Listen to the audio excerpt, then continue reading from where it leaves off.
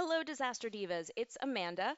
I'm just popping in here because while we had said that we were going to do Surface episode 7 and 8, we did not realize that La Brea was coming back this week. So, with that in mind, we're going to switch up our schedule a little bit. Just wanted to give you all a heads up.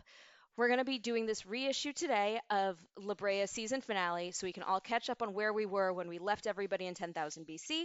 And then next week, we'll be doing episodes 1 and 2 of La Brea.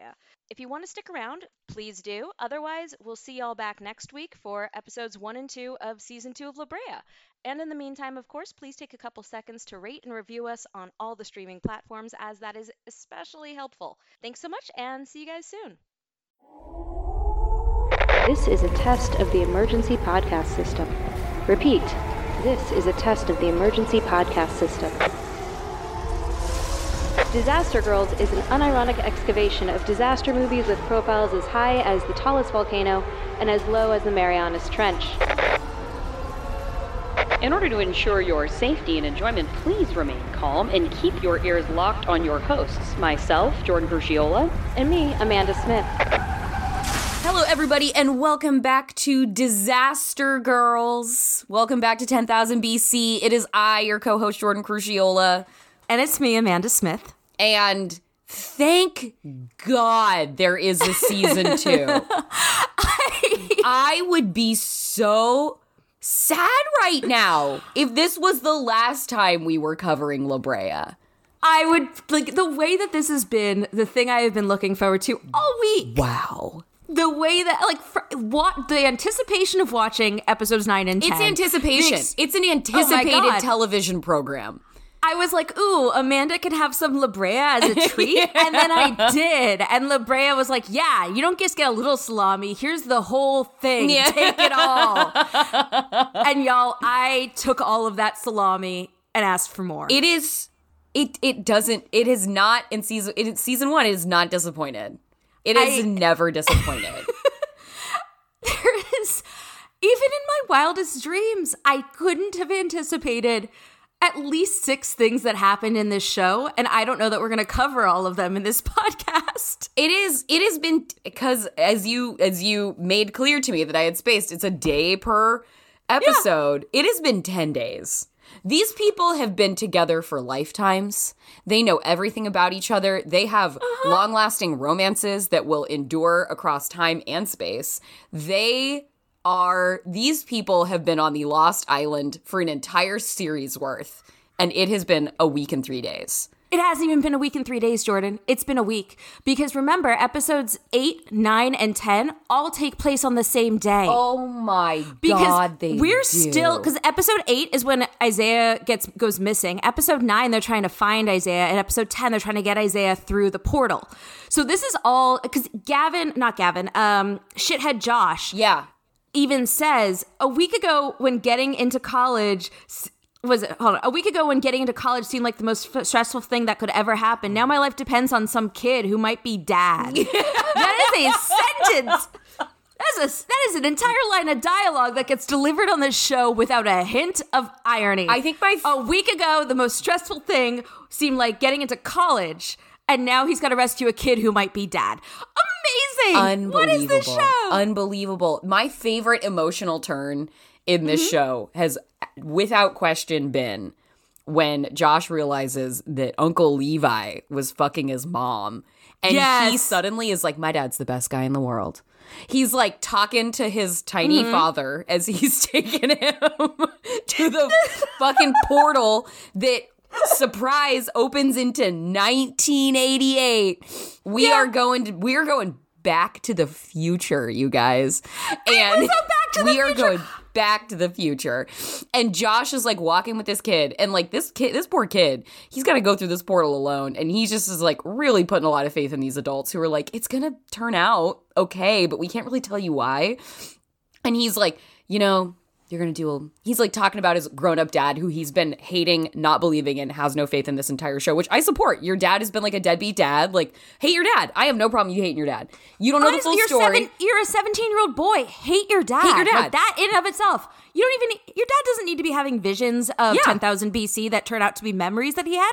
No, you can just hate your dad. That is part of child evolution. What you know about your dad for sure is that he was an alcoholic who totally bailed on your mom and your family. That is what you know about your dad. Hate your dad.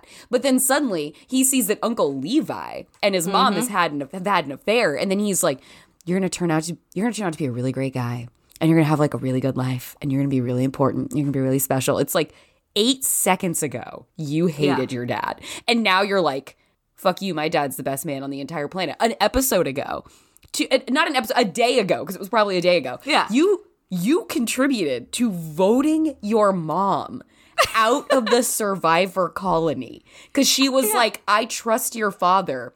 And your father has conveyed a message to us that we can't try and get in this plane and get out of here because it's going to crash and we're going to die.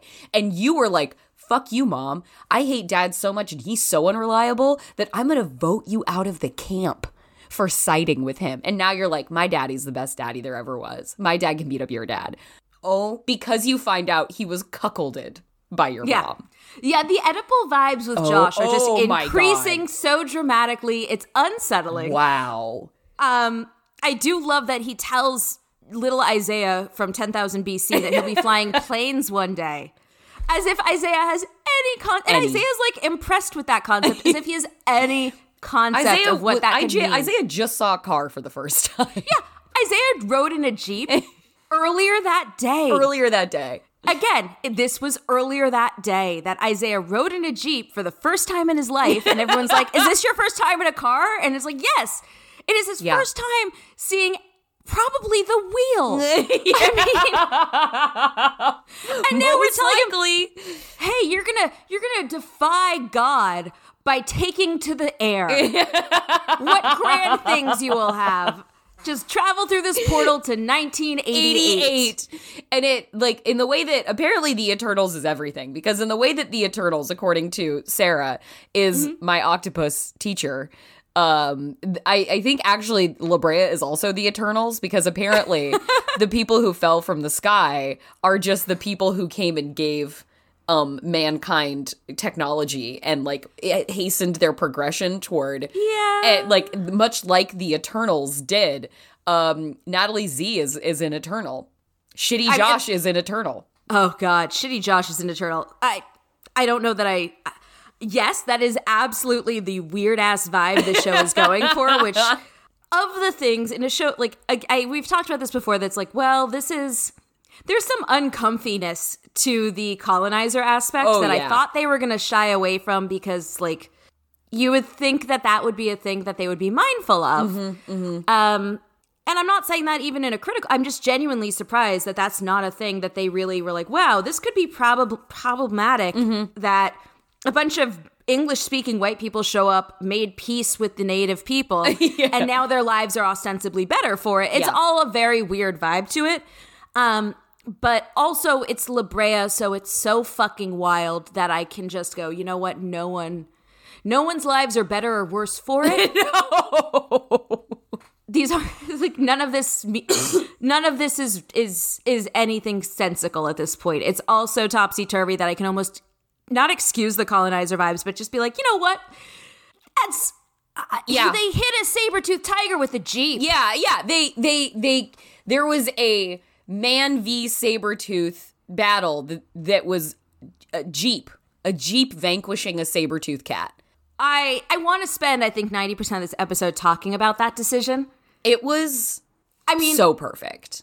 It was so perfect. I did the whole time. I was like, just honk the horn. I just kept yelling, that's a great point. Yeah. Because it's not as if a saber-toothed tiger has ever heard a horn before. Yeah, it might see that as just like a bigger predator and run.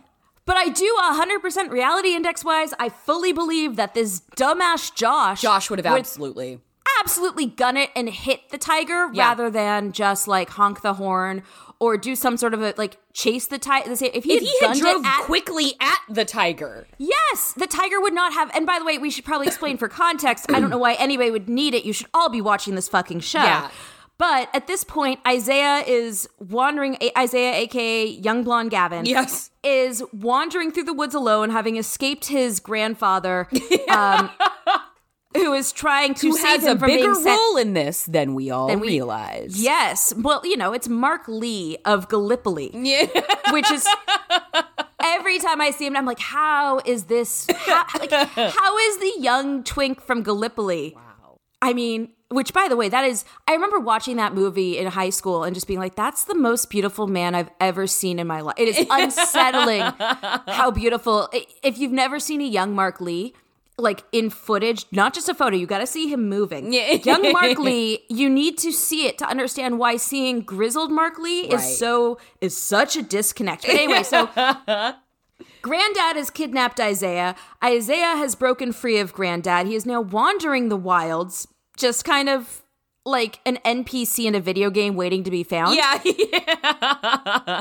And he's being hunted by a saber-toothed cat, which he apparently is not aware of, despite this being a danger in his world constantly. Yeah, that he absolutely is trained from, like, beginning sentience to know about in the world. Like, this kid would be telling the grown-ups around him who came from the sky, there's saber-toothed cats around here, and here's what we need to do to be careful, because this is what my mom has always told me. This is how my grandpa has prepared me to be safe. Yeah, I can't believe that Grandpa wouldn't have taught him how to, like, rapid fashion a spear and then take down a saber-toothed tiger himself. Yeah. Grandpa's got big, like, if Grandpa were everyday carry off the grid survivalist guy. He's got big survivalist vibes. It might just be the beard. I don't know. Yeah, like in the present day, he seems like the guy that would be living in a shipping container off the grid and like making his own electricity. Yeah. And like making lights out of potatoes.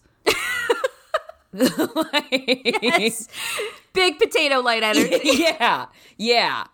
But yeah, so Isaiah's like just standing there and is being hunted by a saber-toothed cat, and Josh, who is split from his mom and Levi to kind of cover more territory / find Isaiah, he comes across the scene and just like takes it in from his Jeep and then decides to T-bone the saber-tooth as it's lunging at Isaiah. Yeah. Which, that was not the choice that anybody would have made except a 17-year-old boy. And then destroys the one Jeep they have in 10,000 BC. The Jeep, yeah.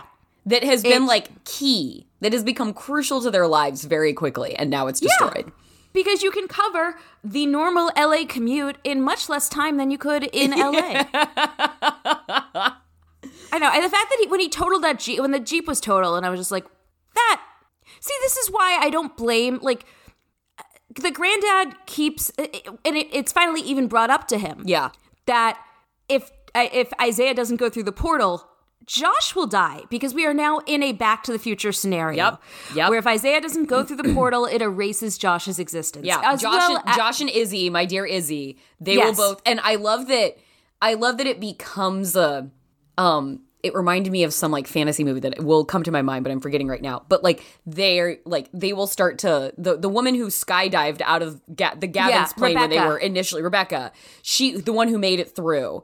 Like she's like, the thing is, like if they don't get Isaiah through, your kids will never exist, and like they're gonna start to like feel pain. I love that they like they don't just like blink out of existence. It's like they as the portal closes, and if Isaiah isn't through it, it's like the diminishing possibility of their existence. And instead of just like the snap where like suddenly everybody turns to dust and it's like, I don't feel so good, like Mr. Stark, they have like this leading up like internal anguish where I don't know what the fuck is supposed to be happening inside their bodies. Like, wouldn't they just fucking snap out? Like, the idea that they would like their bodies would anticipate not existing and feel pain is hilarious and so perfectly La Brea. I mean, they're going through basically... This is the only show I've ever wanted to write for. This is the only time I've ever been like, put me in that room. Yeah. Put me in that room. They should... I miss special features, because I would love a special feature on a DVD set that's just like a day in the La Brea writer's room. Absolutely. Show me that board with all the Post-its on it. What didn't make the show? Oh my God. What didn't make La Brea season 1? I gotta know. Oh yeah. Oh no, once the show is over, once the run of this show, hopefully 6 seasons in a movie is done. 6 seasons in a movie. 6 seasons in a movie. Movie from Roland Emmerich. I mean, my God. Give me that spectacle right now. You know he wants to do it. You know he would do it in a heartbeat. Do you feel like, because Topside in present day, they're like, fuck, another sinkhole is going to open. And they're like setting out to find the sinkhole, and they're like, it's going to be in Seattle. And they're like, what if we clear all of Seattle to save people, because the sinkhole is going to open like it did in LA. And then they're like, uh-oh, seismic activity is moving. It's not going to be in Seattle after they've evacuated it. And then they go to a forest. And then, do you think it's because it's like were they just out of money? Is that why the Seattle, the Washington sinkhole is a 10-foot hole in the ground? Yeah, it is. Yeah. It looks like a tree was uprooted. No, it looks like a large tree was pulled from the ground. That's how big the sinkhole is. It is a perfectly round. No, you know what it looks like, Jordan? It looks like when Godzilla does his angry yell directly down to Kong. Remember when Godzilla does the angry yell and he just shoots the fire straight down and it makes a perfectly round hole all the way to Middle Earth, and Kong yells diameter upward? Well, I mean, and with Hollow Earth, this would actually make total sense. Maybe that is what we're doing. I was so sure this was going to be a Hollow Earth show when we started this. The diameter of this new sinkhole is so hilariously like, we've been getting these wide shots. It's just wide enough for two people to hold hands and jump straight down through. There's no ragged edges. Watching a half dozen people just stand around it and look down when they like just cleared Seattle out, and like we've spent so much time getting these wide shots of the La Brea sinkhole, and it takes up like Goodbye Academy Museum kind of situation, and this is just like put caution tape around it. Like, it's just like, beware everybody, watch out hikers, like watch out hikers, there's a portal to 10,000 BC. And you must have assumed that when I was watching this, I was like shouting for Izzy to jump into that hole. I'm like, get Izzy to fucking 10,000 BC. Get her there. Was so happy for you in those last moments, because you did say last week that you wanted Zira Gorecki riding a mammoth. God fucking damn right. And the first thing that we see when she comes to in 10,000 BC is what will, I hope, become her mammoth steed. Yeah, her mammoth that she's going to ride all the way to LA. Yeah, that's how they're getting from Seattle. Of Washington State down to Los Angeles. They're going on that mammoth. They're harnessing the power of that mammoth. And hopefully Ione Skye is the star of season 2 to make up for whatever the fuck has gone on in season 1. What happened? What happened to Ione? She was in 2 episodes. And it was like 3 lines of dialogue. Very easily could have featured. There are no security reasons why people can't join in gallivanting around with Gavin. Like, Izzy goes with him everywhere. Yeah. Nobody stops them, really. They sneak around all over the place. Just take Ione with you. Like, when Mom disappears, it's like, oh, she's gonna be like the vital family support system that helps get them through this. And instead, she just fucking vanishes. She's like gone. She fell down the hole or something. Are we gonna find her in 10,000 BC? What if she's working at that, like, at the plant?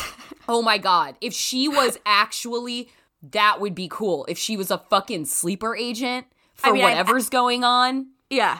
I have no faith in it. But you would think that, like, okay, because a big part of this, the last few episodes, is about Gavin figuring out where he comes from and Gavin tracing his roots, or, you know, like trying to backtrack on his adoption. The kidnapping sex cult survivor is the girl who came through the fucking portal with him. Right. Whoa! So we're going through all of this stuff, and it's like maybe Ione Skye, who plays his sister, would be of relevance here. Which I'm wondering if the reason would be good.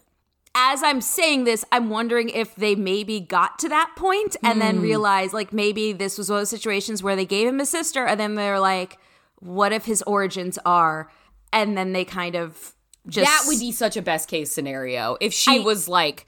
I think she's plot collateral. Yeah, if she's like, actually, I'm Dharma Initiative. Like, that would be the best. Yeah, I don't think that they're doing that. I think they're entirely going to just be like, nope, he never had a sister. We don't know anything about his origins. It's all very mysterious. It's all very mysterious. But like, otherwise, there should be like the surveillance of him. Oh, hell yeah! Their entire lives. Oh my God, that'd be good. That would be great. I would be so in on that. I hope that it would suggest they thought about anything that came next. Which, like, I don't need, but it would be fun. That they did. Yeah. I don't need that from you, La Brea. Don't think that I need that from you. No, but it would at least doing give what us, you do, La Brea.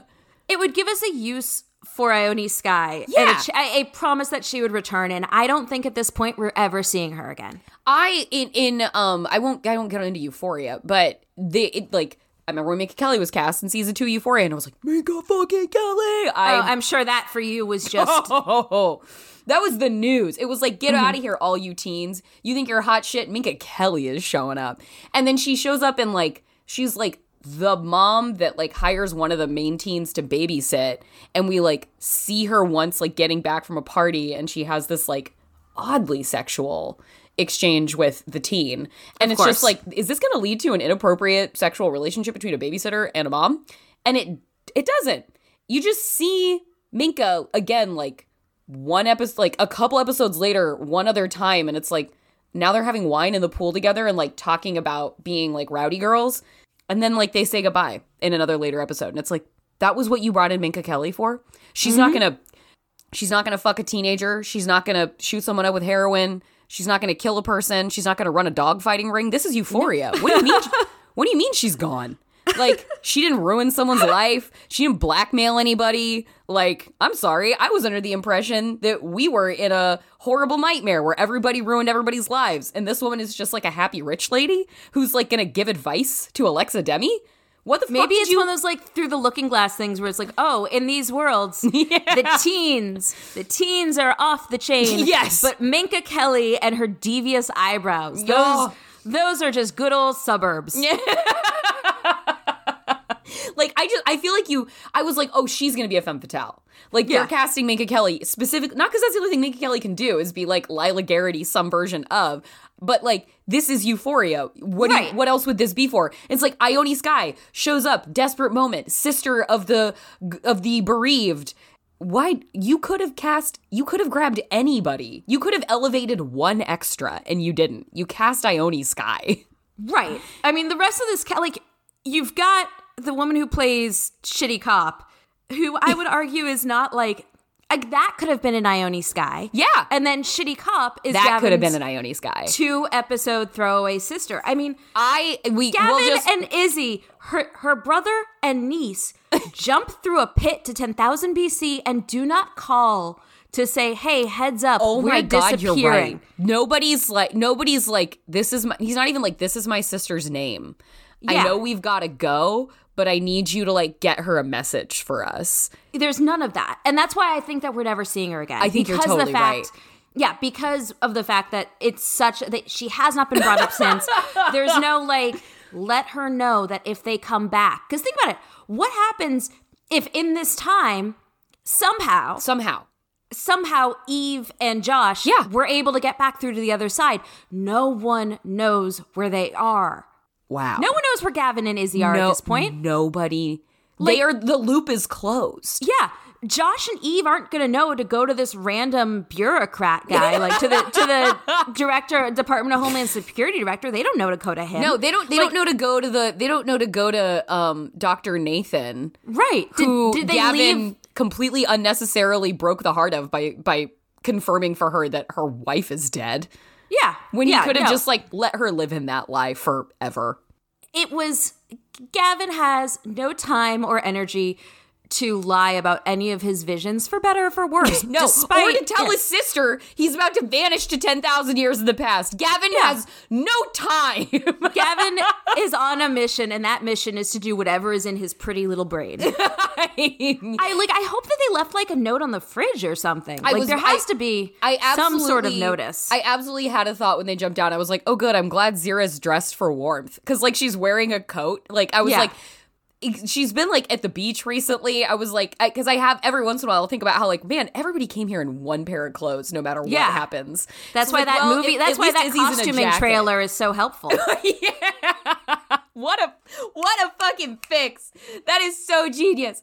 And the finale episode gave me more of another one of my favorite La Brea things, which is Zira Gorecki being taller than everyone around her. Oh, yeah. Absolutely love it. This girl's 6 feet tall, and apparently nobody else is. Because, like, she is looking down at and, like, the way they have to stagger people around her in a group, I absolutely love the commanding height of, like, elite athlete Zira Gorecki in this show. I can't wait to see her with the military dad anxiety dad because Oh, yeah. I don't know what that actor's actual height is, but he's got huge 5'6" energy. He feels like a high school wrestler. I mean, he feels to me like Tom Cruise, not in like a Tom Cruise actor sort, like not in a, but like not in that like smaller he than you has- realized action guy. Yeah. Yes, exact action guy. He's Yeah, got action big guy. action guy vibes. And so it's Zira Gurecki's going to tower over everyone in 10,000 BC. She's going to be one head shorter than It's that giant amazing. sloth we saw that ate all the food 4 days ago. It's The mammoth will immediately fantastic. recognize her as the apex predator and be like, whatever you need, Izzy, whatever you need. Well, so my favorite, one of the things that I've always like, the way that I like to describe Ice Age animals is, you know how you think of an animal and just imagine it being much larger than it ever was. And that's basically like 90% of Ice Age animals. And also how I described my sofa and accompanying ottoman in college was I was like, it's like an Ice Age version because my roommate did not measure anything and got the biggest 3-foot wide ottoman and a 6-foot wide sofa for our college living room in a New York apartment that we'd put a wall up so I could have a bedroom. So our entire living room was just a sofa and futon, or like a sofa and an ottoman. And when I was like, you don't understand how fucking big this thing is. Like, imagine a sofa if it were from the Ice Age. Right. And Zira it's Gurecki, the megafauna of sofas. it's the megafauna of sofas. And Zira Gurecki, to me, in this environment, is going to be the megafauna of humans. Yeah, she's She's just going to be, yes. I want to see her tower over Silas Mark Lee. I want to Mark see her Lee? tower over him. I love that the standard that this show has set for itself of just like how it resolves things that might become a problem, which is it just doesn't deal with it. It's not like there are no plot holes in La Brea because that assumes that some things get covered and some don't. Yeah. Like that dad's anxiety. Like military doctor soldier anxiety. It's like, oh, well, as long as we have his daughter ask about it once, that means they That's know we enough. haven't forgotten, but it's solved. Yeah. He's like, good times and bad times. Okay, that's it. That's how we're dealing with it. Solved. Guy who is a British guy who's dying of I don't know, is it cancer? It seems like a brain disease. I think he's got mom wasting disease. Mom wasting He's got disease? mom wasting disease Yeah, for he's sure. got mom wasting disease. He gets nosebleeds and he coughs occasionally. He's definitely got mom I wasting fully disease. think he's going to get cured by being in 10,000 BC. Oh, 100%. I think 10,000 BC is going to cure him, and it's going to be like, wow. It's going to be like, maybe it'll become part of the plot how like this root cures cancer, and that will be like, it'll either be something that like we need to strip mine the land for, or that could be too ambitious, and it could just be like, this could be revolutionary for people in the future. But then we'll never talk about it again, and we'll just know that it was revolutionary enough to cure him because in 24 hours, the female head of the villagers has fallen in love with him and they are soulmates. I am so rooting for them to stay together. I'm rooting for them. Oh, I'm That's rooting for the only thing that I care. Like, I care about Zira Gurecki, but truly the only thing that I have cared about on a fundamental level with this show is how hard I am rooting for these two to just like pick up and lead, like make a nice home in a cave together. Yeah, he really, like, he is so clearly the one who belongs here. Like, Yeah. no matter what happens, this guy's gonna stay. He's gonna stay, and I want that. And he'll do the whole, like, there's nothing for me up there. Yeah. But, like, also, you know what, man? You might just have a good life here. Yeah, I think you just have, I think you would just have a good life here. You can like, imagine what would happen if people in 10,000 BC had access to psychotherapy. You can bring that to them. Wow, yeah. Right? I think that's better than the wheel. Yeah, it is. Oh, you want to talk about curing generational trauma? Start in 10,000 BC. Start with Gen 1. Yeah. Don't cut it off at the root. Get it out of there. You know, so here's the thing, though. We know that going through the hole doesn't cure everything, though. Right. Because we did get one more very important loose end tied up, which is the gay couple where one of them is basically legally blind without his glasses. Yeah. Pointing out that if they go to night, because the debate becomes there's the hole that they can get through to 1988. Guess what, guys? The new portal that's on top of the hill, so you can just walk through it. It's not in the sky. It opens. We're entering a new thread of time, 1988. Yep. So we've now got 3 timelines. And everyone is debating if they want to go through to 1988 or not. And personally, as much as it would, like, would you go? My snap reaction is to say, I don't think so. Like, because survival, I feel like I would be like, there has to be another portal that's going to open up. This clearly happens. All these people are here. Like, I get to 1988. Who the fuck am I? How do I explain this shit? Like, do I show up with, like, my license and be like, I need this back renewed from 2021? Like, I don't, like, do I go find my fucking mom? Like, what do I do? Like, I don't know anybody. I was like, I don't think I'd go to 1988. That seems a little rash. Yeah. I feel like I'd want to be around people who knew exactly what was going on with me. Interesting. And okay. Instead of nobody else around me in the world, me being the secret time traveler. I would want to be in the context where it's like, well, no, at least everyone knows what's up here. And I'm not going to be Brendan Fraser blasting from the past and being like, hey, guys, what's going on? I just came from 2020 and 10,000 BC. And they're like, okay, but counterpoint, if you're in 10,000 BC, the people who know what's going on are people like angry curly-haired guy who did not believe that there was a portal to 1988. That fucking who said guy. the words, that fucking guy. Is there a tunnel to 1988? Like, my dude, why are we in this? It's been 7 days. How was there a tunnel from 2022, you fucking idiot? Like, that is one of the things that, like, it is one of the most annoying things that happens in horror movies. Yeah. When, like, say it's a vampire movie and everyone's like, fuck, vampires, and, like, people freak out, but then it, like, becomes undeniably real because they're watching people get their throats torn out. Then a werewolf shows up or something, and someone's like, werewolves? What are you, insane? It's like, we are in a world of vampires! What do you mean? The reality index has shifted. Where are you? Where are you? Anything's possible now. Ghosts, aliens, your fucking great-great-great-great-grandfather showing up out of a apparition. It's all on the table now, bitch. What do you mean? 1988? That's rich. Get the fuck out of here. I'm evicting you from the camp. You think this is a fucking bad dream still? Oh my God. Baby Ruth got eaten by a giant sloth 4 days ago. 4 days ago. Why are we still arguing about possibilities here? It is like the only thing that makes it tolerable to me is that is that guy's entire character.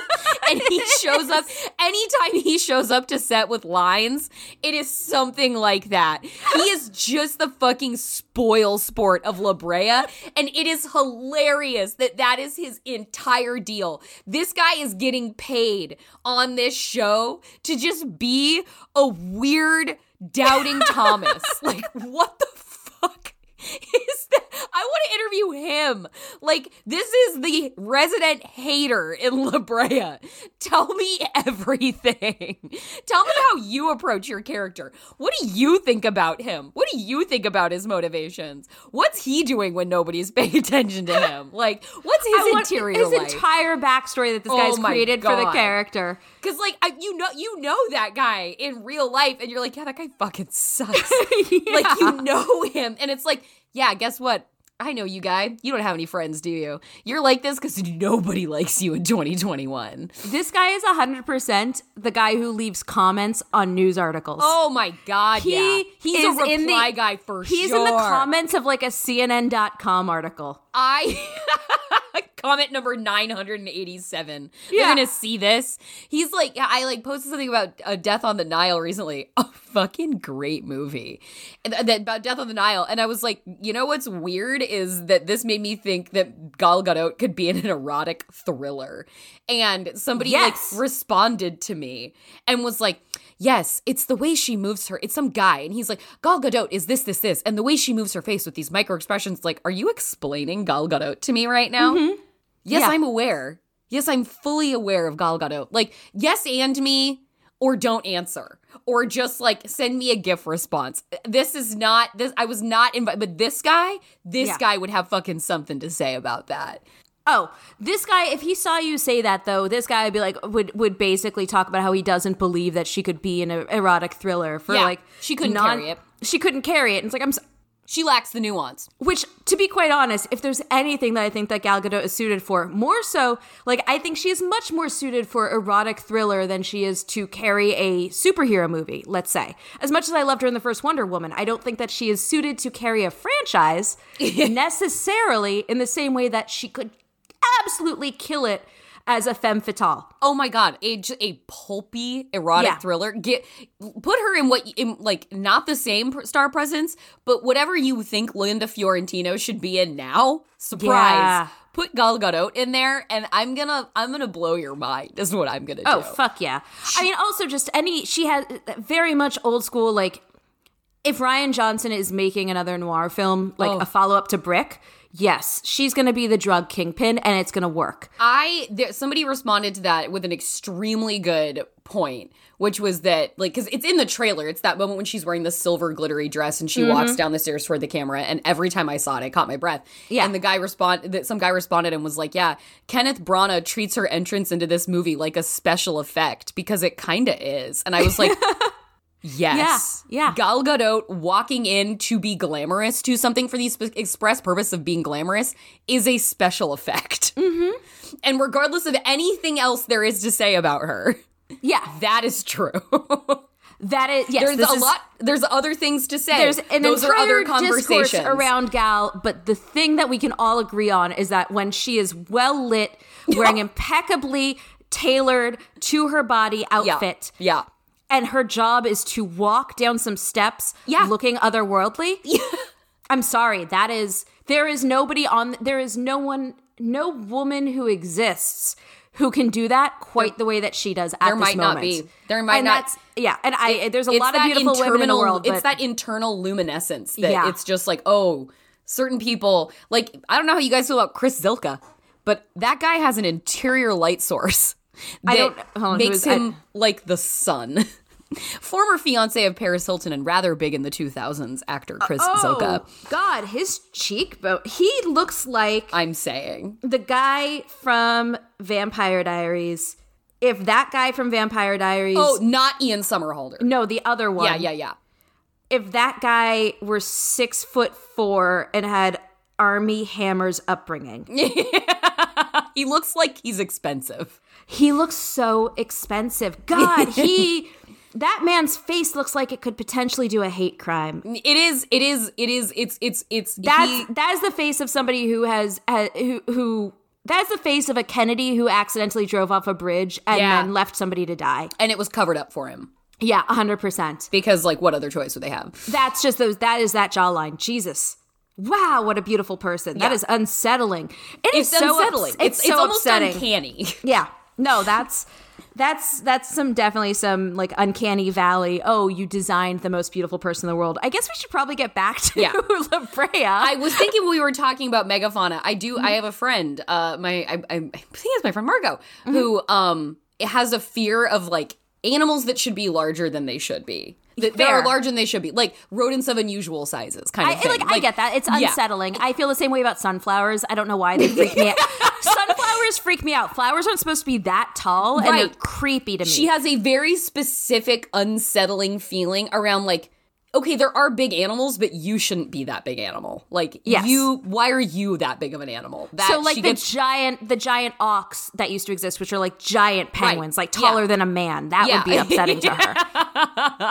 Maybe even giant penguins. I don't know, because that's a real discordant kind of situation. Yeah. So, if I was face to face with an emperor penguin, I think that would be pretty intimidating. I would think they would be intimidating, but it's not like a 6 foot tall penguin, which is too much penguin. That is so much. That'd be so fucking scary. Oh my God, give us a 6 foot penguin in season 2. Oh, hell yes. They weren't there in anywhere that it could have been, but why can't they go to South America to find some giant penguins? Hold on, I need to send you this. There has been on Paleo Twitter, paleo art is fascinating because the use of human comparisons is always very questionable. So Jordan, I'm just going to send you what I want to see appearing in 10,000 BC. I'm going to send this to you right now. And I will say that it's actually, I think it's a genius decision of this show to move at the pace that it has, because it so slows down the concern for things like winter. Yeah. Like, and now that they've found the village, they can, there's like an infrastructure that they could go to instead of just being on their own and dying and freezing to death. Excuse me. But like, a thing I love when high school shows do, Euphoria, a nightmare of an experience. I love that seasons 1 and 2 have taken place in one school year, basically. Yeah. Like we are going from a beginning of a school year to winter break.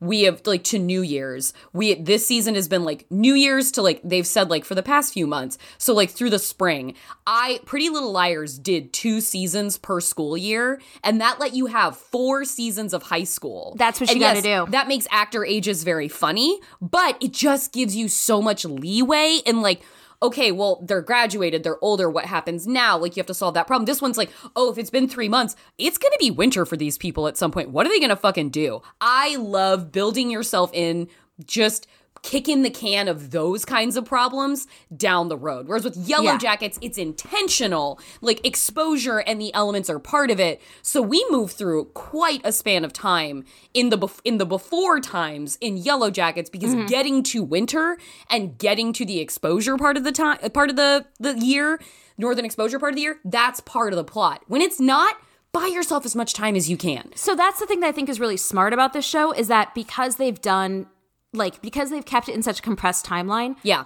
We're not, and they keep reminding us. And that's the thing that I think is really smart, is that they do keep reminding us, this happened a couple days ago. It's been a week. And because of that, we're not having the problem that we had when we all watched Lost, going, how are they not better suited for this environment at this point? Yeah. How have they not established a village?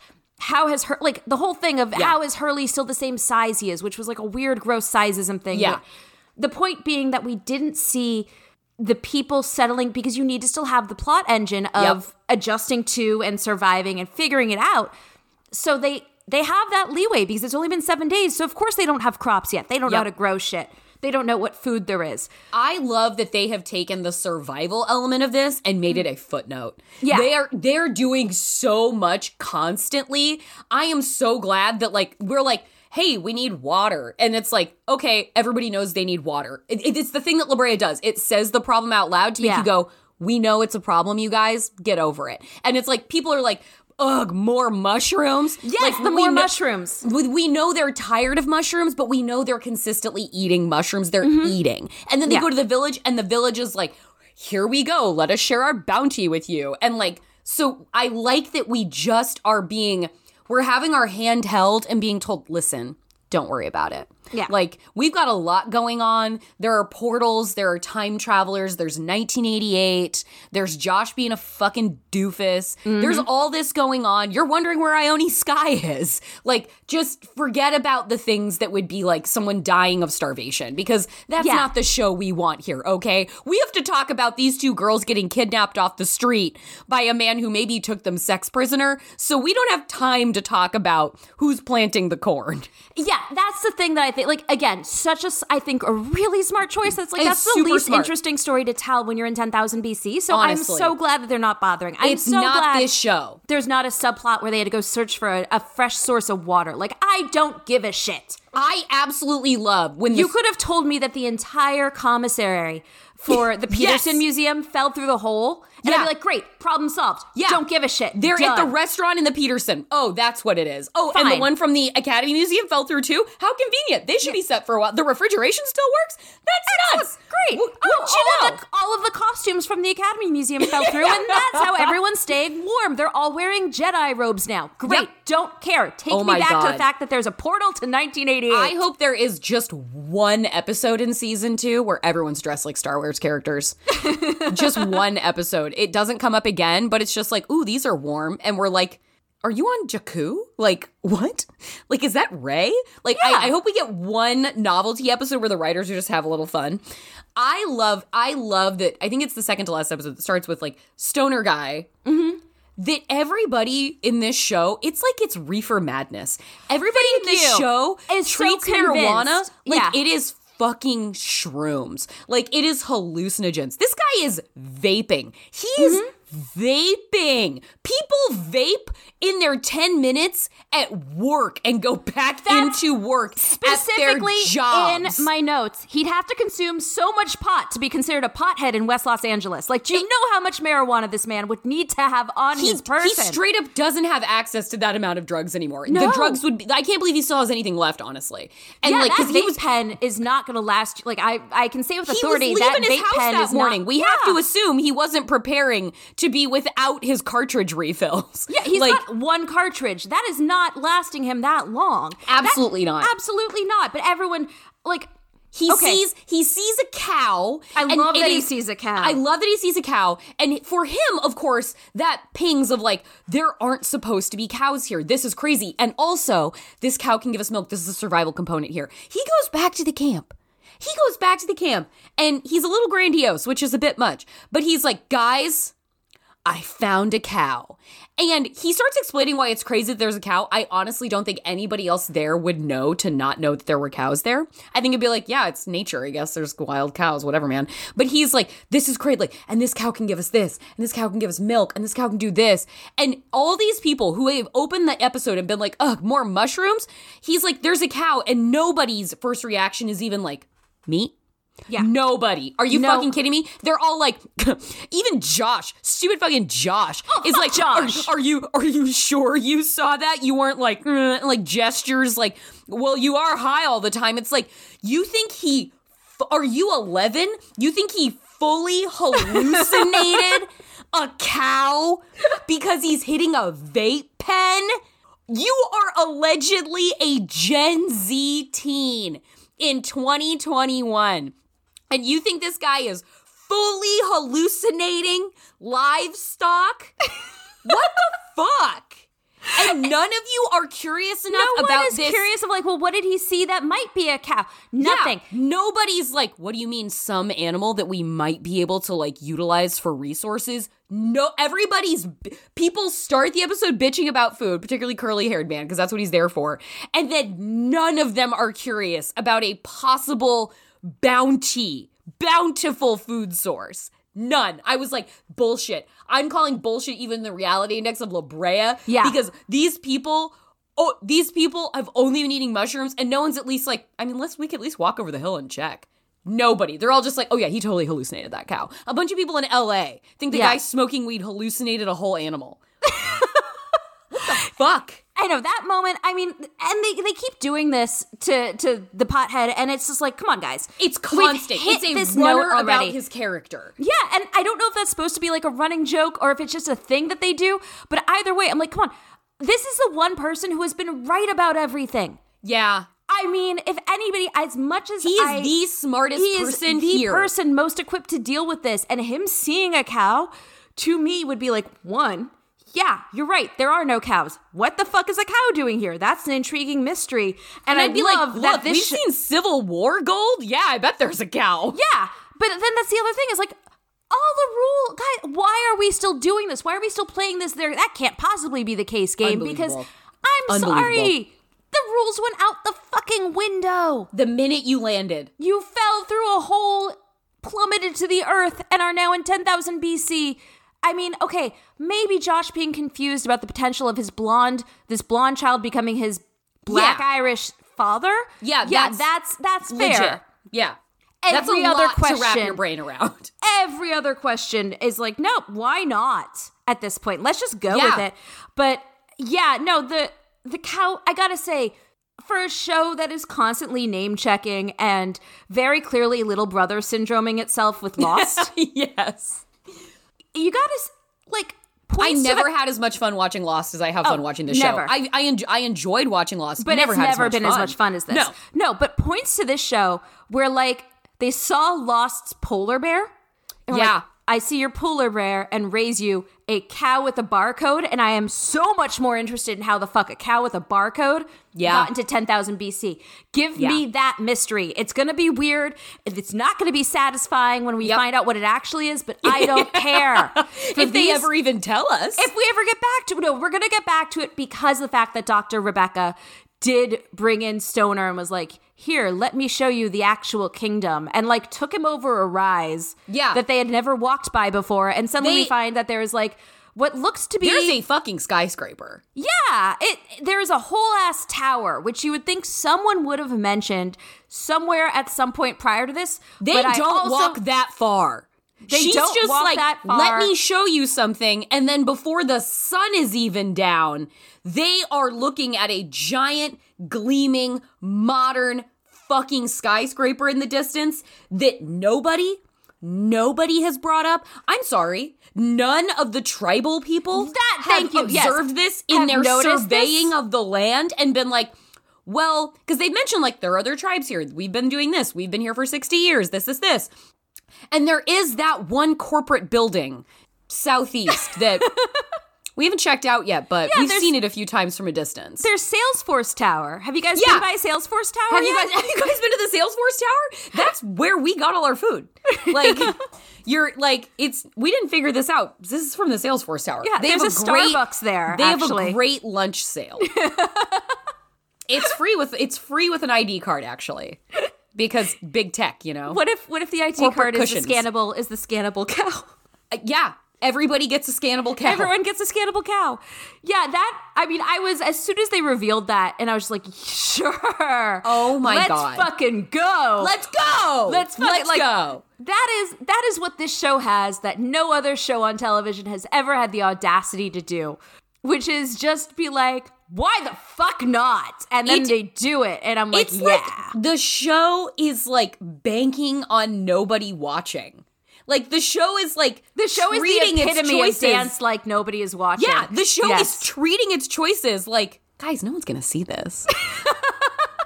and that's incredible. That's my kind of TV. I'm a 7th season of Pretty Little Liars kind of girl. Like, I remember when I was ranking all the episodes of Pretty Little Liars and I worked at Vulture with one of my coworkers, and one of my top 10 episodes was one of her lowest 10 episodes. Yeah. And it is one of the most reviled episodes in all of PLL history. And I was like, are you kidding me? This episode beat the brakes off any considerations for decency or plot. Yeah. This is a top 10. How do we debate this? How do we debate out of this? And that is what La Brea does, like, weekly. Yeah. I keep being stunned because it's so weird to me that I feel like you and I are the only people in the world who's watching this, because there should have been, like, the fact that my Twitter timeline... This is so built for people to flip out on Twitter? Exactly! Like, that there hasn't been a single person on Twitter being like, what the fuck is a skyscraper? Why is there a cow? None of that. It is like this is happening in a show that only you and I are watching. It is. And it's so fucking weird because this should be something that everyone is going, what the fuck is... This is prime time... Are you seeing this television? Yeah. And this is happening on a major network. This isn't even like, oh, this is happening on Epix Plus, which is the streaming service for the one cable network no one knows about. Like, this is on NBC. This is on NBC. Week. This is on the network that gives you the Olympics, and people watched that. And yet no one is like, why is there a scannable cow? And it got season 2. Like, that's like, it got what matters, but it's like, fucking show me who are, like, apparently everybody you know is watching Yellowstone, but enough people are watching this to get it a second season. Point me to them. I want to go to the one town where every person, like, I feel like the New York Times needs to do it. We went to a diner in Peebles, Ohio, and found everybody who's currently the viewership of La Brea. It's I think an incredible, maybe we're not, I find it shocking that we're not anywhere near La Brea Twitter enough to not hear about any of it or get tagged into any of it. Jordan, we own the only Twitter handle you're right. And I can tell you that no one is tagging La Brea NBC. And this is fascinating to me that whatever contingent of people there are out there watching La Brea are not online people. They're not. Which is... Like, that's what feels impossible about it. That you watch this show and you don't watch it to, like, have a social experience around it. There's no think pieces. Vulture has not done a, like, what we know about the La Brea world. Like, La Brea should be doing, like... No, Vulture, Jackson McHenry, if you're out there, how have you not done an absurdly specific deep dive into some detail of La Brea. Because this is not, I mean, there's like 70,000 think pieces about Succession out there and what the teaser poster means about alliances. And meanwhile, we have 2 main characters are now in 1988. And then the rest of the cast is now in 10,000 BC, and no one's in 2022. No one's in 2022. All happening. I could not prepare for the end of the finale episode. I was so fucking shocked when Josh got zapped Stunned into 1988. They go up to the hill, like Isaiah's gone through. It's like, oh, he made it. The kids are safe.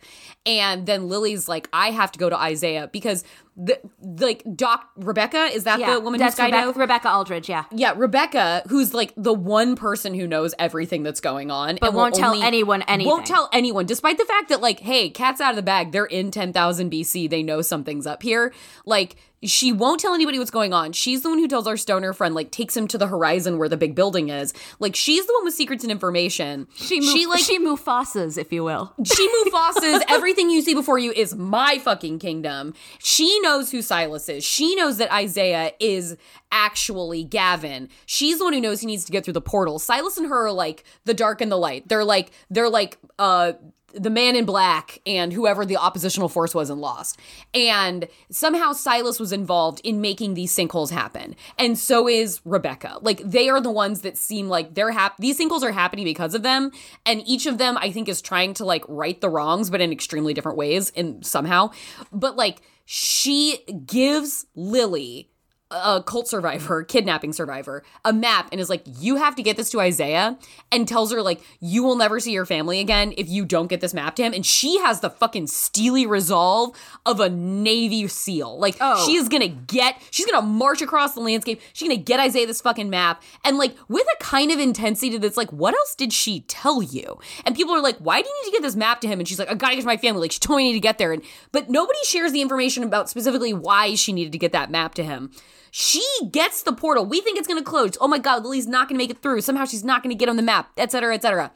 Then they're like standing next to the portal. It's like, Lily's there. Josh is there. Like, is there one of is the girl. Is the Dr. Soldier's daughter. Yeah, Josh's love interest has to go through the portal because we have to give her more reason to pretend that she cares about Josh. Yes. And so they are standing next to the portal. And before it, in its closing down, it doesn't just like and disappear. It like pop gets bigger and then sucks back in, and then fucking Josh and not Dr. Daughter, and they're through the portal through 1988, and that's it. And it's like, oh my God, Izzy's in 10,000 BC and Josh is in a present time. This is my dream.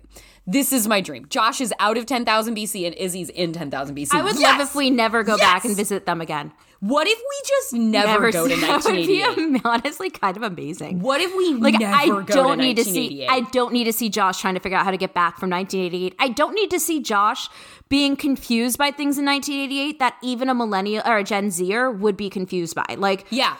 I don't need to see him being like, what do you mean there's no internet? I don't need that. And that's what we're going to... And I don't need them to like become in love with each other because she has like no other options. They're like a surrogate family. Bleh. Yeah, I don't need to see like... Yeah. So if he's in 1988, if his dad and Lily are in 1988 with Josh and like as soon as they went through, I was like, okay, so whose parents are Josh and the other girl? Like, because who's adoptive parents? You know, who are they going to become the parents of? Do they stay in fucking 1988 and like have kids that go through the sinkhole or something? Who in 10,000 BC is the child of Josh? And the Dr. Soldier's daughter. It feels like that's what that's for, right? I mean, I hadn't really... Oh, fuck. Like... That hadn't occurred to me. I truly hope we get somebody. Oh, no. I mean, I'm trying... There's no one in our current cast who it could be. Is it a curly-haired former cult girl? Did they like have her? Rebecca, no, I don't think it could be in the 90s. It can't be Veronica. I mean, and honestly, then she ran away, and they don't recognize her because she ran away. No, I don't think it could be Veronica. Partly because I don't think honestly, I don't think they're the same ethnicity. And I Okay. think that the show, like, I don't think that because Veronica was supposed to look like Lily's sister, and Lily, Right. like, I just don't, and the daughter of that guy who got killed. Right. So, and we see, we saw, well, no, that wasn't her actual dad. That was her kidnapped dad. But like, I don't know. I don't think so. I don't think that we're going to get all the way to there. Right. But there also has to be, because now we're getting into, I mean, the timeline. I'm not even going to try and predict what's happening with the timeline at this point, because the timeline is going to be so fucked. And then the question becomes the other thing, and this is part of why I was asking about the 1988 aspect. Would you go through the time? Is because young Gavin has no memories.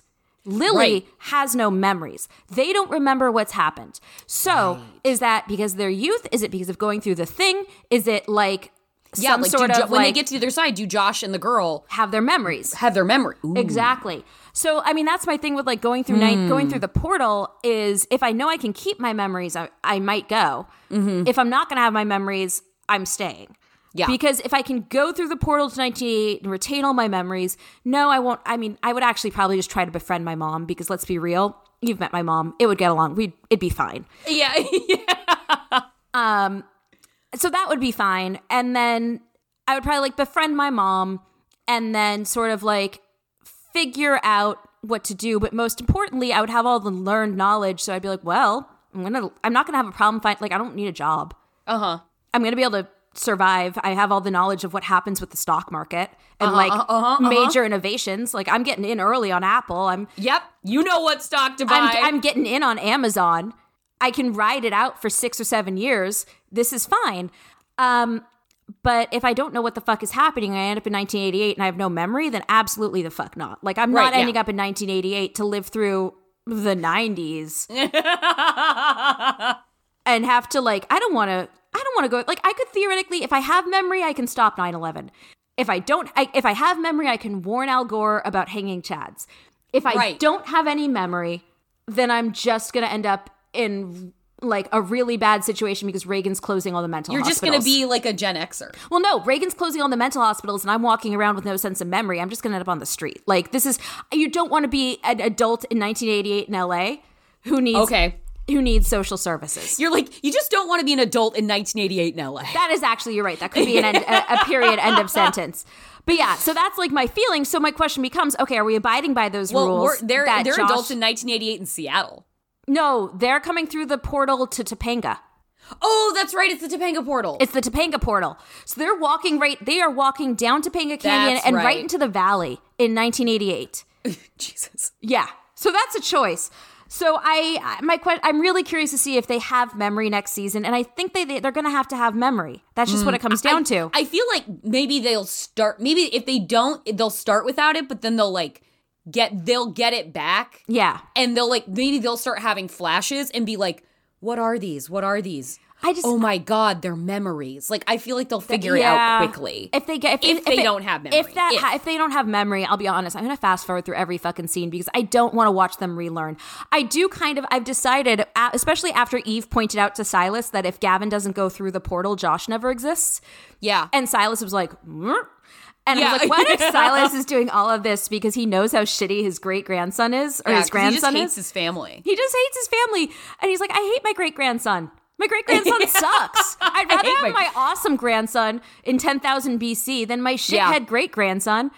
Yeah, it's fine. He's never met Zira Gorecki. He doesn't know what he's missing. He doesn't. If he met Izzy, he'd make a different decision. But he's never had to look up into the eyes of Zira Gorecki. See her amazing blunt cut and be like, wow, yes, this is what was meant to happen. I hope we see somehow Zira Gorecki on like a running blade. Like, prosthesis in 10,000 BC and just like fucking tearing off across the landscape. So that's my they knew they were going to go to 10,000. They knew they had this plan in place.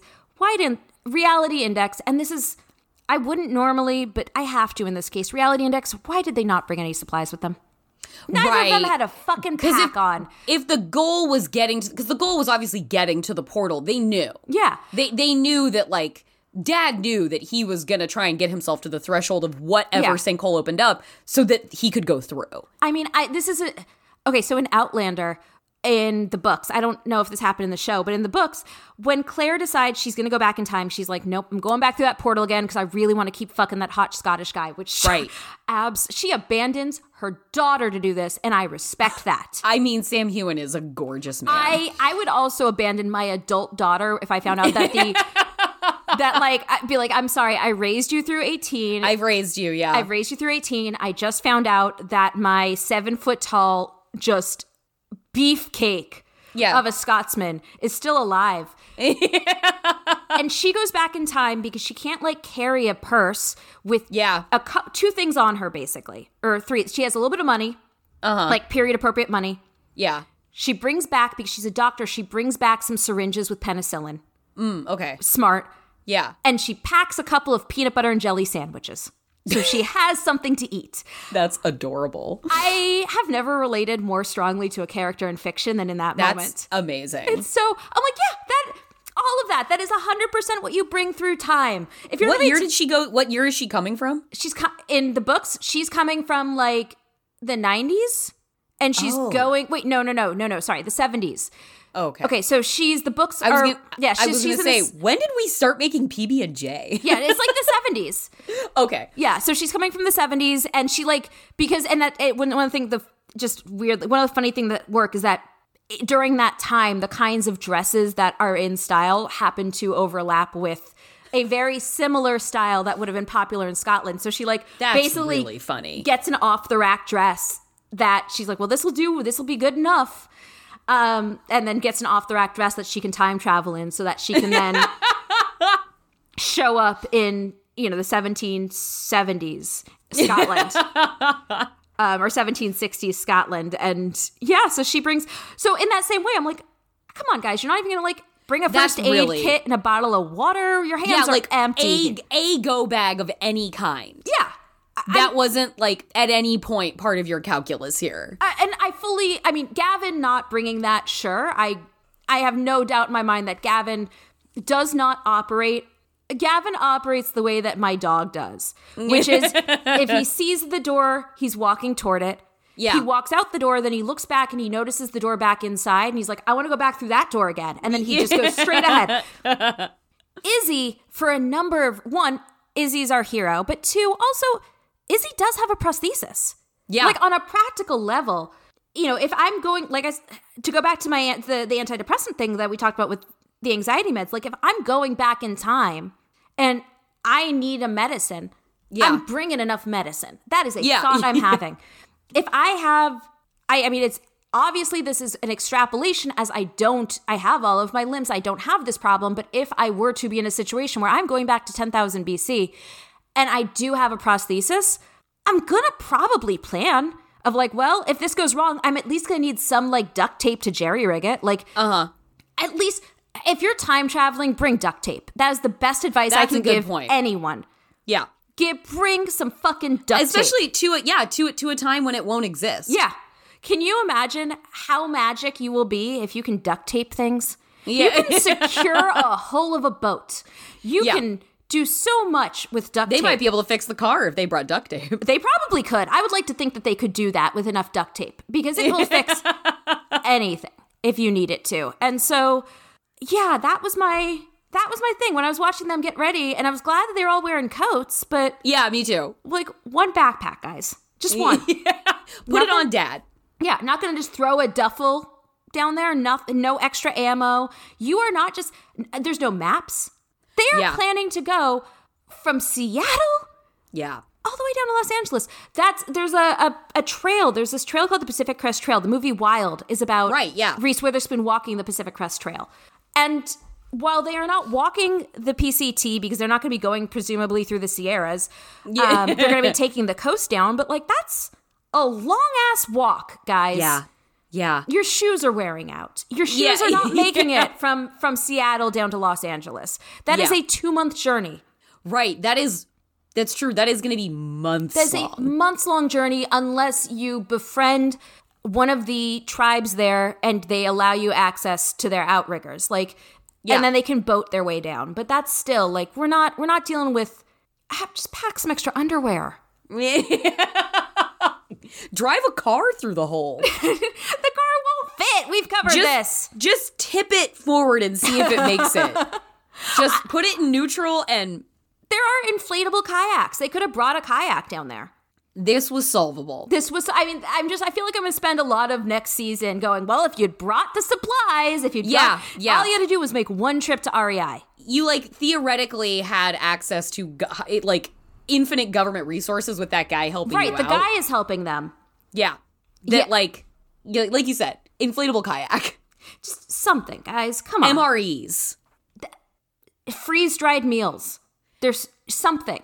You have a months-long journey ahead of you. Yeah. And as far as we know, does Gavin know how to hunt? No. Izzy obviously can. But yeah, we know this.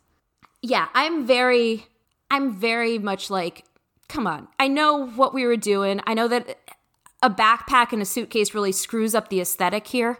Yeah. But let's give them credit. Should we talk about predictions for season 2 then? Yes, but I do want to say one more thing that I had forgotten.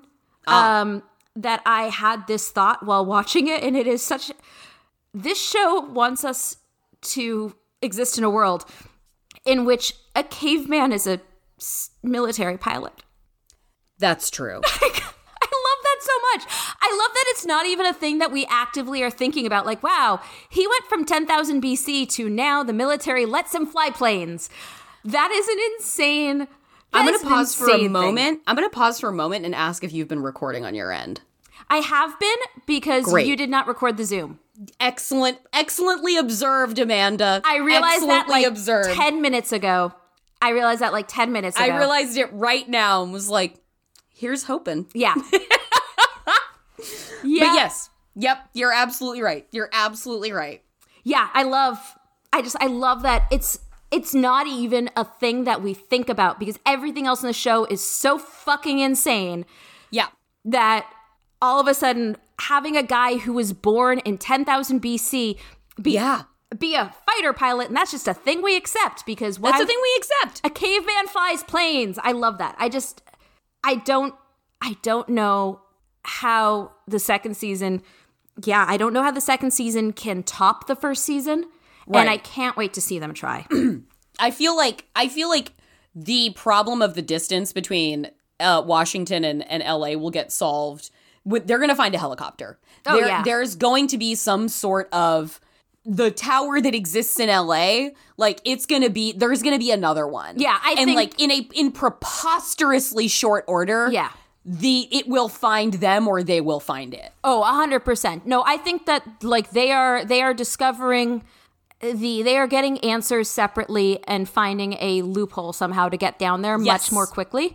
But I don't, especially because I think that it's probably hard to have Australia double for the Pacific Northwest. Yes. And Los Angeles. Yeah. Like, oh, by the way, guys, the shitty cop mom died. Oh, yeah. Footnote. Yeah, she died. Footnote. Mary Beth died. Yeah. Just killed her off. Like, I did appreciate that they kind of just swept the table clean with Mary Beth. And me too. I'm assuming also Veronica, the kidnapping sister. I kind of think so. I mean, they might find her again. Somebody might stumble across her. So what happened? We leave Veronica has been left behind because she has gotten her She's in a bear trap. Got her foot trapped in a bear trap, which reminded me yet again. I did tweet about this. I was like, I think the most important survival skill one can have is knowing how to undo a bear trap. Apparently just from media. Yeah, from media. Bear traps are to me what quicksand is to everyone else. Ah, okay. You know, like you never know when you're going to come across one, but it could happen. And so you need to have, so much like you know how to get out of quicksand, or you know how to get off of cracking ice. Bear traps have hinges on have like levers on either side. You just have to push them both down at the same time. And that will release. And I only know that because while watching the show, I went, I should know how to undo a bear trap. Right. Because, like, there's no reason for bear traps to not be openable by people. Right. And because so it's very straightforward. They just have to not be openable by bears. Yeah. And the whole point of a bear trap is that you trap it and you're going to have to release it at some point. Like, right. Yeah. It's not like something where it's like, oh my God, there's no way to release this. Yeah. This wasn't built in. It's like, nope, that's a part of it. I mean, like, if I were in a Saw situation and he put me in a bear trap, I would actually have a solvable problem. Provided it was not a reverse bear trap and wired into your jaw. Well, so where it springs open and my whole head yeah. Oh, that's horrifying. Yeah, that's the first in Amanda Learns a Horror Movie thing news. That is the first iconic device of the Saw franchise, is the woman waking up with the plate in her mouth, jaw wired to it. And if she doesn't retrieve the key from the stomach of the body in front of her, which she doesn't know is a live person until she starts cutting into it, she doesn't retrieve the key from the stomach of the body in front of her to prove that she is like worthy of life and desperate enough to survive. The key is in there to unlock the hinge. You told me about this the other week, and I immediately blocked it. I just remember that there was a bear trap. I didn't realize what the dynamic of that bear trap was. And I was like, well... And we see what it does because he provides an example video for her. Oh, well, as long as he's got a visual. He's like, here's what you need to do, and here's what will happen if you don't. And there's a foam head with the bear trap affixed to it, and it snaps open, and it destroys the head, which is theoretically what would happen to her. So I don't want to watch the Saw series at all. But I do want to watch the Saw TV show where he tries to figure out, where he has to, with his production crew, create these videos. Yeah. Like, I have never... It's like Mythbusters, but with Jigsaw. Where he's like, oh, man, no, this head, the proportions aren't right. We need to do this whole take again, guys. Yeah, the physics are wrong. The physics are wrong. The hydraulics are off. They go to do it, and the head just kind of flies off, and he's like, shit, not again. Yeah, exactly. Exactly. So yes, that is, so yeah, provided it's a regular bear trap. Yeah. Okay, but my point being that we should all know how to undo a bear trap. So just like do a quick Google search. But yeah, God. So Veronica's probably gone, might still be alive, but probably gone. Mary Beth dies by Mary Beth's light dead. Spear grazing. Yeah, she gets stabbed by Silas or something. But not in the chest. It seems like she just kind of gets stabbed through the side. Yeah, she gets stabbed in the side, and she's initially like, I've seen worse. And then she's like, turns out it's worse than I thought. But she's like running to get to 1988 with her son. Yeah. And probably, maybe if she had just like stayed resting, nothing would have happened. But like, she dies, and the son's upset about it. He doesn't make it to 1988, does he? No, he's still stuck in the past. The only people who go through to 1988 are Josh, and the little kids, Josh and the doctor's daughter. Doctor's daughter, whose name, is it Zoe? It's Zoe, isn't it? I completely forgot. think it's Zoe. I don't know. She still doesn't have a character, which is a bummer because I predict in season 2 she still won't. No, she's never going to have a character. She's not going to have a character. Josh is going to stay annoying. Yeah. I think the gays will stay totally ancillary. I know. I was very torn about if I wanted them to go back in time or not. Because, 1988, tough time to be a gay guy in America. Yeah. Didn't want that for them, but... I didn't want that for them either. I did, But also... I did... Not walking right into the AIDS crisis. That was my thing, was I was just like, Jesus, when the two guys were debating it, and one of them was like, well, should we go back? And the other one was like, well, I mean, glasses are good. And but in my head, I was just like, 1988 is a fraught fucking time. And granted, these guys will know... But God, can you imagine the psychological aspect of knowing what's unfolding around you, knowing Why would you walk back into the Reagan administration? Yeah, I just... absolutely fucking not. It would be kind of like saying to me, would you want to go back to, 1943 England? I will be... I will be safe. I personally will be safe, but there will be nothing I can do as an individual to save any... And the Blitz. Well, right. There's also that. But it's more the idea of, fine, 1943 America then, where it's there's nothing I can do to change the fate of my entire people who are about to be decimated. Right. But I get to live, and I won't fall to that fate. And that's a really fucking tough, that is, in a show that cared more about this ancillary couple, we would get to see that discussion happen. Yeah. But the show doesn't care, and I want the one half of the couple to have glasses again. Yeah. But, this is another thing I feel like 10,000 BC will figure out. I think 10,000 BC is going to cure that guy's wasting disease. Yeah. Hopefully they'll get married. I feel like I'm wondering, I'm very curious to find out what is obviously I'm very curious to find out what's inside the tower. Yes, of course. Mining natural resources? Is it a study thing? What capitalistic or militaristic enterprise? Yeah. Do we think it's militaristic, or do we think they're purporting to be a scientific mission? I think it's a scientific mission with an unforeseen side effect. Yeah, right. And then there's also always going to be like a harvesting aspect to it. But there's got to be, okay. I think it's got to be sort of like, we did it for scientific reasons. And now there are two factions who want to use it for evil or destabilize. And it's like, okay. I never am going to care as much about why it's happening. Mm-hmm. Yeah. As I am the logistics of it happening. Yeah, you know? Totally. And as long as we learn one explosive new thing every episode. Yeah. And cover like 5 episodes in a whole 5 days in a whole season, I'm good. Yeah, perfect. That's exactly. I appreciate that they did, and I did appreciate they waited until the final episode to give us the mammoths. Yeah, you know. Yeah. I'm glad we brought back the tar. I want to see more tar next season. Yeah, more tar. I want a show called La Brea. La Brea. And we're not. Come on, give me more La Brea. So I expect to see more tar next season. I want to see. I hope that this renewed season means that it's getting even more budget for CGI. Me too. So that we can get more wildlife-ish stuff. Absolutely. There's so much more. There's so much more yes-anding to be done. Yeah. And I just hope I hope that's the only mandate for season 2. That's our only mandate, La Brea show that's made for us. Yeah. I mean, I also obviously like with Para and Tai, I don't want to see, I don't want it to be a will they, won't they, like, oh, we can't because my people are in danger from your people. No, just, I want that to be the bridge between the two groups. And obviously we're going to get another tribe in season 2 because they've mentioned additional tribes. Yeah. So I'm looking for, obviously that's going to become like the malevolent tribe is my hunch. Yeah. That's going to be the evil see tribe. It either way.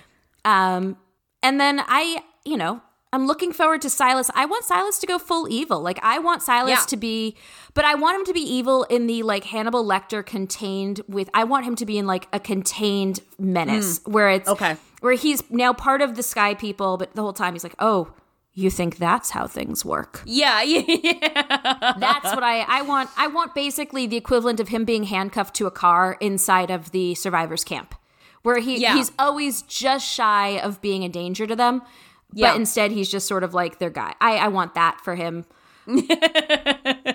I don't care about the handprint motif or learning more about the handprint cult at all. Again, don't care about 1988, like whatever. Oh, Veronica will factor in because that's why adult Lily goes back.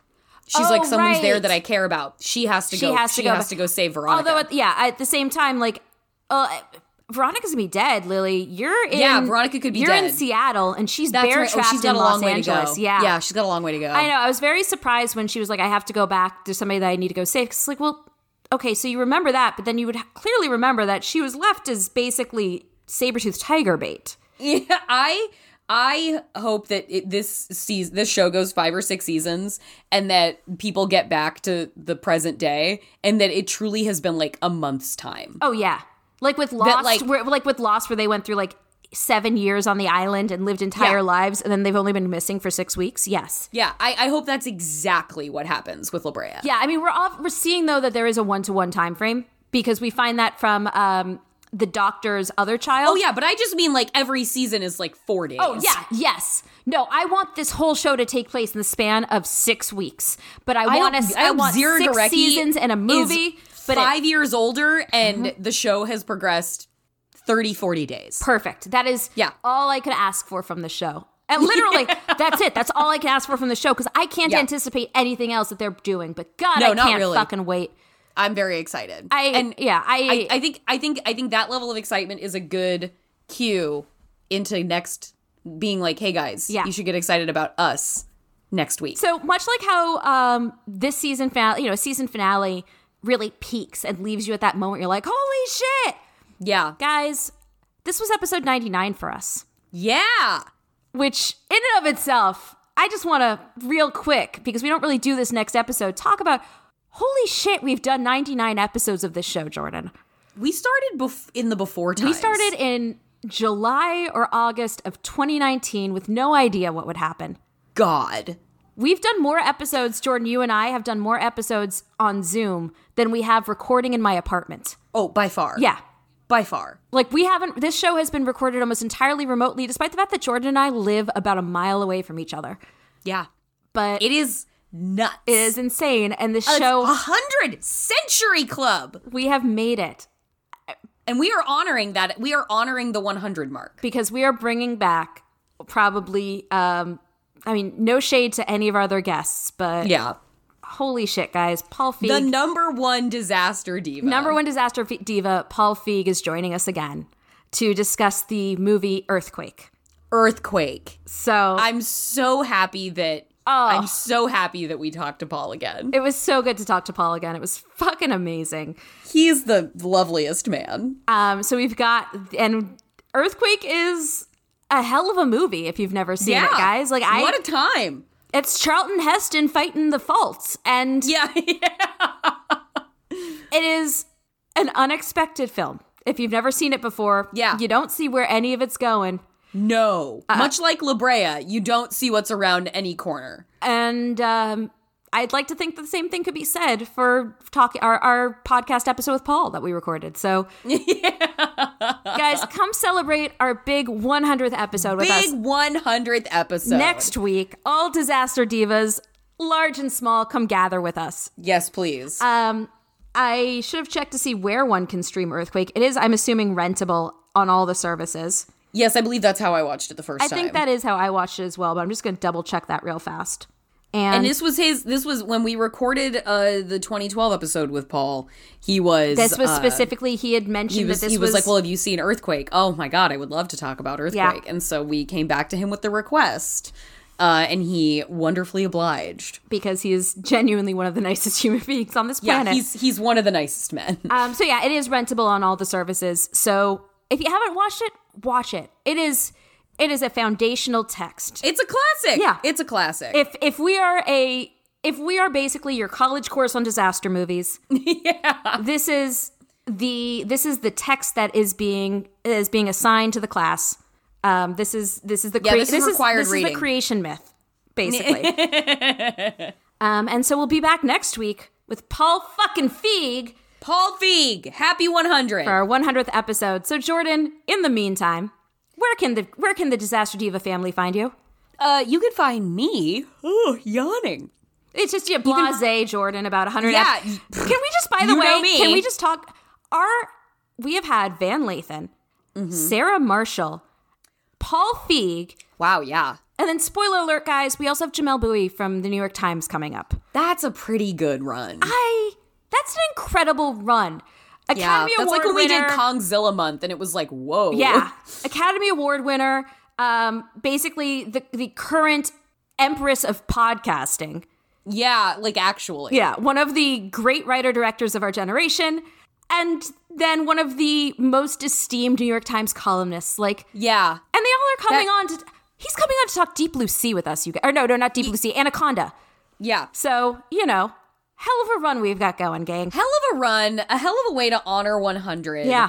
And if you would like to find me, you can find me on Twitter at Jorcru, JORCRU. Check out the Feeling Scene podcast on Maximum Fun. And, hit those back episodes of the whole movie pod and Otterion while you're at it. There you go. You should definitely... Feeling Scene's so good. I'm still just amped Thank you. it. I'm so honored to get to talk to the people that I get to talk to and have the conversations with them that I do. It's really cool.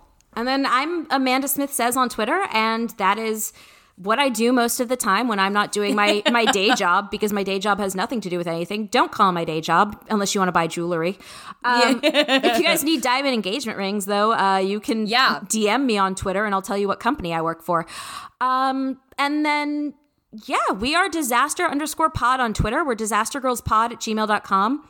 Please rate and review us. Give us 5 stars. It would be really helpful. In honor of our 100th. Yeah. Rate and review. If you haven't rated us yet, this is the time. This is the moment, the century mark for us. Let's do it. And, that's, in the meantime, let's start getting that La Brea Twitter going. I want there to be a La Brea Twitter hive. Absolutely. So let's make gifts, everybody. Oh, make gifts. Let's start getting this going. I want there to be a robust Twitter discussion happening for season 2. We should all get to live through this together. But in the meantime, guys, we'll see y'all back next week for episode 100. Episode 100. We will see you in the earthquake, you guys. Bye.